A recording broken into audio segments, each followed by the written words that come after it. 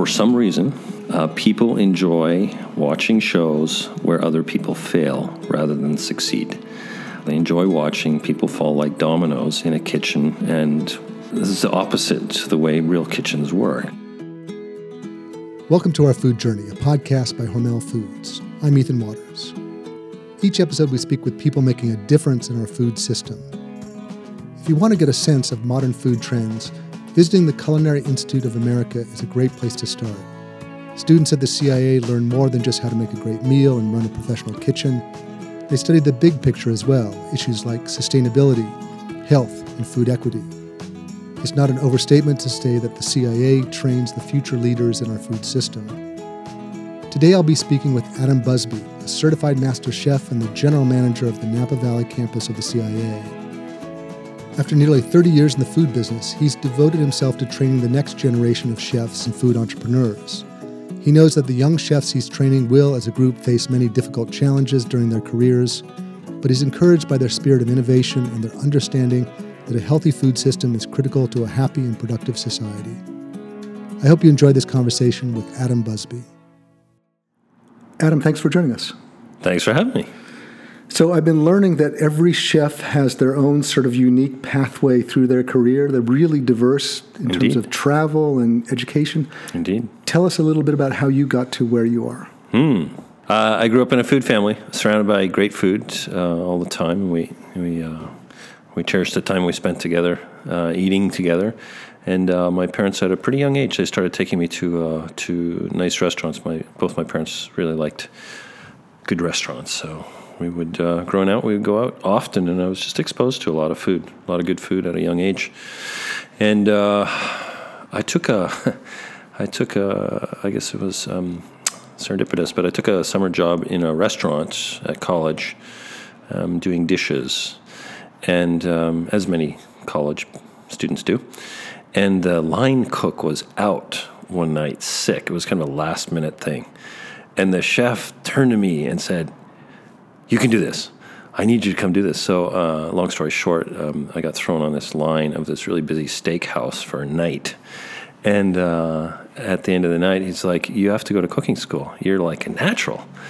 I said, "Oh, wow, really? I'm in university. I'm studying math." And, he's like, No. You're good with your hands. You gotta cook. So anyway, long story short, ended up going to cooking school for a couple of years, and then working in a small French restaurant, fine dining. And I thought I kind of knew what I was doing, so I sold everything and bought a one-way ticket, moved to France. Had 2 chef coats, my chef's knives, and a Michelin guide. I bought a Eurail pass, and I traveled around France visiting 2 and 3 Michelin star restaurants until I found a job. Which was no easy feat. Took a couple months to do that, but when I did, it really paid off. And I spent a couple of years in France learning from some of the great chefs of the day. That was back in the late '80s, early '90s. Yeah, so that's how I got my start, really. So go back to your food family. They took you to fine restaurants. What was the food served in your house? Were your parents good cooks as well? And what was the cuisine that they would? Yeah, so 2 fairly diametrically opposed cuisines, British and Danish. The Brits aren't known for their food. The Danes, however, Danish food's pretty hot these days, but when I was growing up, it was just really honest food, a lot of fish, a lot of cured fish, things that my mom would make herself, pickles. My mom grew up in the war, so she knew how to make the most of everything and use everything. So as a result, the food was wholesome, it was honest, it was cooked with love, and it was enjoyed, by everybody. It was. I don't remember a bad meal, really. For someone that grew up in the war, in a time of rationing, or in time of where things weren't available, it shapes your palate. It shapes your desire to make the most of food. A lot of this generation has grown up in America. We have access to an enormous amount of calories. It's a different thing. I wonder if we've lost something. Oh, it's a different metric for sure. I'll never forget my mother telling me, if we had, and she grew up on a farm, we'd roast the chicken, we'd eat the chicken, and then we'd pick any meat left over the next day for salad, and then the third day it would be soup. The fourth day we'd dry the bones in the oven, and the fifth day we'd burn the bones for fuel. I mean, 100% utilization, right? But hopefully, those influences have not been forgotten. We're going back to a time when food waste seems to be an important, at least, conversation. Do you see trends in actual ways we're thinking about food and using food that might change the metric in terms of the food waste in America? There's a push towards plant-forward dining, and people sort of maybe reimagining their plate. Is going to change things a little bit in the coming couple decades.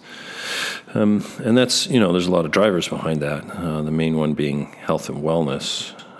And people are starting to realize that, hey, I got to do something about this if I want to be around for a while and if I want to have a decent quality of life. So at the CIA, for example, we've put a lot of time and energy into, learning from the clinicians and talking and looking at solid scientific data and interpreting that into, what are the next food trends and how's it going to shape the American diner.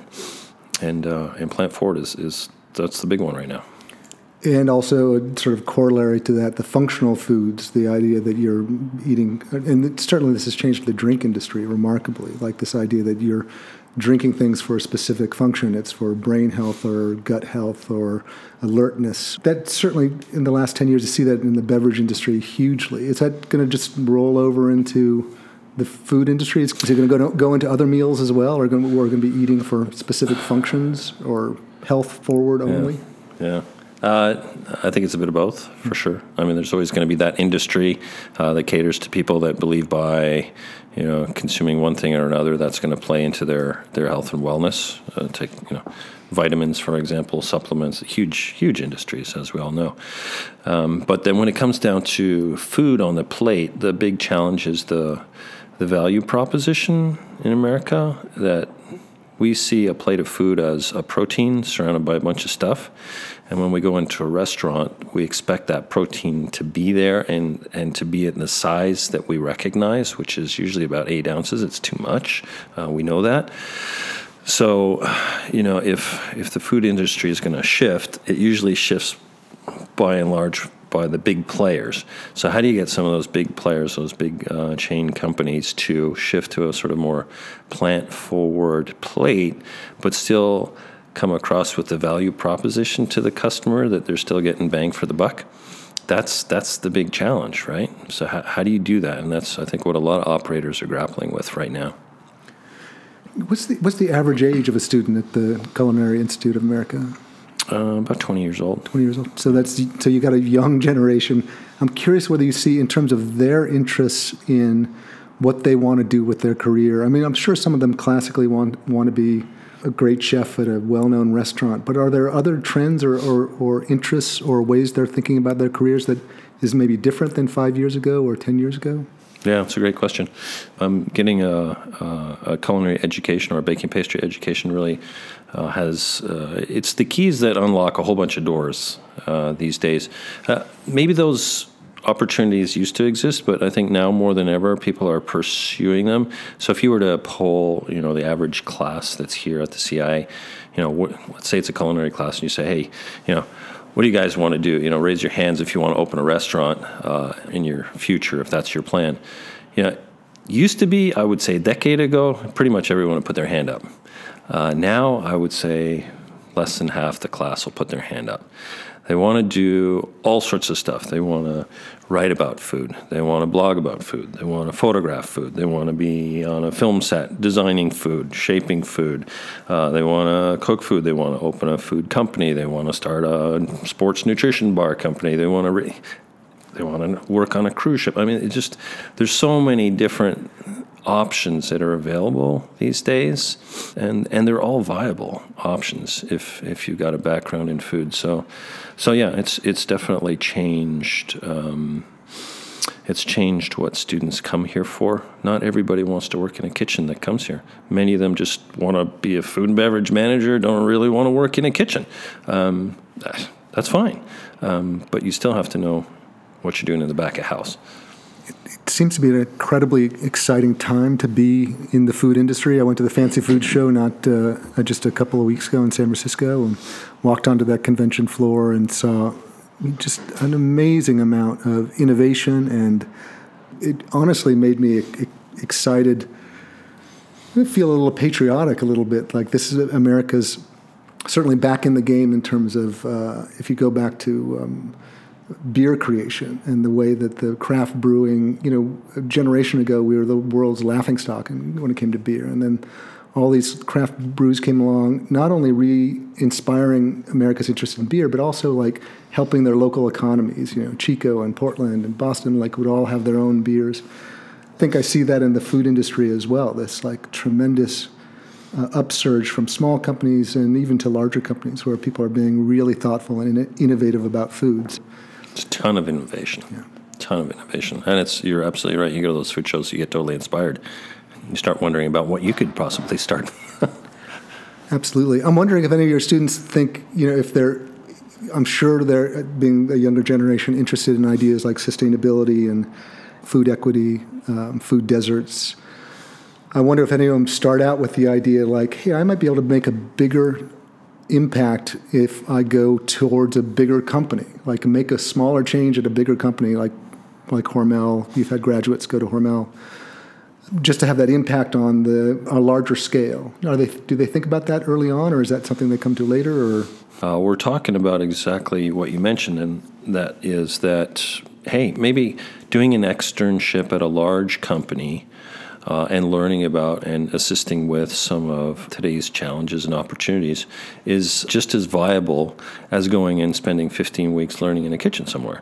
So I definitely see that on the event horizon as something that the CIA will probably end up doing.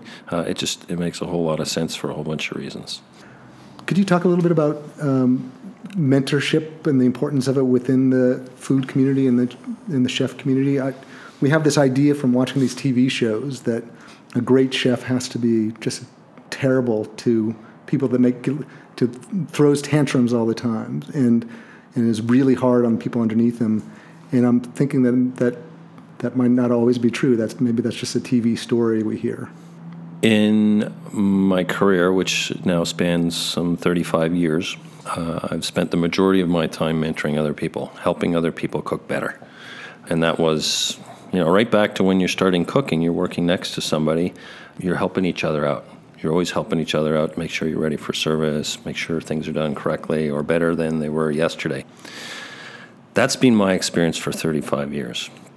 For some reason, which I can't explain, people enjoy watching shows where other people fail rather than succeed. And they like to watch, or they enjoy watching people fall like dominoes in a kitchen and one person wins, so to speak. This is the opposite to the way real kitchens work. So the food service hospitality business is all about mentoring and bringing people along and achieving new heights. And it's that's the reality of the industry, and it's not necessarily portrayed that way in the media or on TV. Yeah. In thinking about the food, beverage, hospitality business, it does seem like it's one of those places in America still where you can work your way up. You can start at a very low level, and it's a path towards a good income eventually. But there's still that sort of pull yourself up by the bootstraps thing. Is that a correct impression? Absolutely, 100%. The latter can be shortened somewhat by going to culinary school. Let's put it that way. CIA, for example, we're moving more and more of our programs toward degree and taking the student education to the sort of next level with the idea that when you enter the industry, that's going to give you a leg up, and that's going to make the sort of process up the ladder to wherever that final rung is, and it's different for everyone. It'll make that path perhaps a little bit easier for people if they take the time to invest in a solid education. Socioeconomically, you have people who start out as a dishwasher like me and kind of work their way up through the different levels. Depending on how far you want to go, it can be a long ladder, and it can take a lot of time, just as long as it could take to be a lawyer or a doctor or a dentist. This is a long time. It's like 10 years, before you're running a kitchen. It can take a while. But there's a space for everyone, I think, in all the different rungs in the ladder. For those who do aspire for more, the sky's the limit, really. You can go as far as you want. You want to be on TV, you can be on TV. You want to own 20 restaurants and make millions of dollars, you can do that. You want to travel with food tourism, you can do that. You can really make what you want of it. It's pretty interesting in that respect that it's portable, you can take it anywhere, and you can go as far as you want. Yeah, in hearing the stories of master chefs and other chefs' backgrounds, it always has to do with, then I went to France for 2 years, and then I worked in South Africa, and then I worked on a cruise ship, and then I was at a resort. I mean, the Navy always used to try to get recruits by saying you'll see the world, but it seems like becoming a great chef almost promises the same thing. You end up in this strata of people where you know of an opening somewhere, and you move and you move and you move and you move up. It's interesting that you say that. There's the culinary world is fairly stratified, and you move horizontally within it. So, for example, if you are working in a Michelin-starred restaurant, you tend to get passed around or traded or given opportunities within Michelin-star restaurants because those chefs all know each other. And people move laterally and gain knowledge at the different places that they're at before they move to the next level. And it's not just in Michelin star levels, but in all the different levels, there's sort of lateral movements within sort of each strata where people are gaining knowledge at that kind of level. So whether it be on a cruise ship or in a Michelin-starred restaurant or in a fast casual restaurant chain, yeah. All right, now I'm going to start to ask you the ridiculous, impossible to answer question. So you're looking at the food landscape, it's interconnected food system. Everyone's worried about sustainability and food equity and so forth. Where do you see us going as a culture? Are you hopeful about being able to provide good food for sort of exponential number of people every generation? Where do you see the big problems and the big hopes? I think the writing's on the wall, and it has been for a considerable amount of time, that our current food practices are unsustainable. Monoculture is unsustainable. Just by and large, it's not sustainable the way we're headed right now. And the move towards more plant-based diets, as we were talking earlier, is sort of the leading edge of the movement to move in a direction where we're eating more sustainably and stewarding our planet more sustainably. And I don't see any way to avoid that. It's like moving to electric cars. We're still digging stuff up and burning it to get around. I mean, it ain't going to happen for that much longer. It's just not going to. I can't see a future where we're eating the way we do today. So, in the same way with the fossil fuels, like we're either past the tipping point or we're on our way to we're clearly on our way to making positive changes. Are we doing it fast enough? Is there agreement within the food world that we're going to move in positive directions, or do you feel like we're behind the curve? No, it's still the value propositions. We still want to drive pickup trucks and eat big steaks. It's not moving anywhere quickly. But I think geographically, it's starting to change. There are certain parts of the world, certain parts of America, that are starting to come on board and starting to make change, and it's positive change. And hopefully that will spread and that will grow. And slowly, over decades, things will change as we realize that it's the only logical path for us. All right, I'm going to give you a chef challenge. You have 20 people. You need to cook a dinner for them for under $7 a person. Like, how would you do that? What would you do? I would build a plant-forward menu. I would look to grains, legumes, vegetables, for texture, for color, for flavor, for diversity. And I would use that as the basis of the dishes. And then I would probably use animal protein more of as a garnish, if you would, as most of the world, by the way, does, rather than using that as the center of the plate. And I would build the meal out that way. For whatever reason, we've stratified the menu. You've got your... on today's menu, persisting, you've got your salad section, right? Soup and salad section, and you got your appetizer section, and then you've got your main course section, right? What we really need to do is get rid of those categories and say, here's the dish, right? It's a salad with some of the stuff that you really want on top, and in that way sort of flip the model on its head and turn the dishes around instead of being in different categories. Just kind of build a menu that's more balanced, the way the sort of food system would be balanced if it was correctly balanced. Yeah. There's this outer edge. You go to Silicon Valley, and there's a lot of startups that are really pushing this outer edge of food. So anything on the outer edge of the food innovation that you find interesting or worth talking about? Yeah. I think that out of all that innovation, a lot of it, let's pick a number, let's say 80% of it is never going to stick.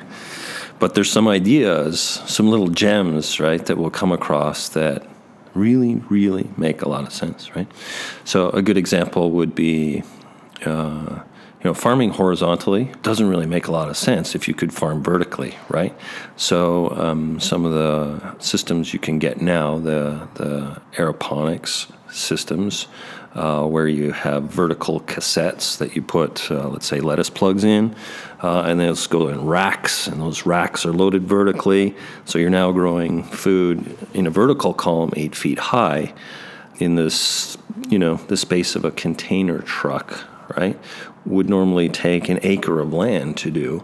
The food density you can get out of that as compared to the 1 acre, it just makes so much more sense, right? And you can bring that food to places that don't necessarily have the land to grow the food. So things like that, ideas like that, that's a really good idea. To me, that makes a ton of sense. Are we going to see that in the future? I sure hope so. Yeah. Thank you so much for joining us here today. You're very welcome. Thank you for listening to this conversation with Adam Busby. I'm Ethan Waters, and I hope you'll join us again on our food journey. For more information on Hormel Foods and our engagement with our customers and partners, please visit hormelfoods.com.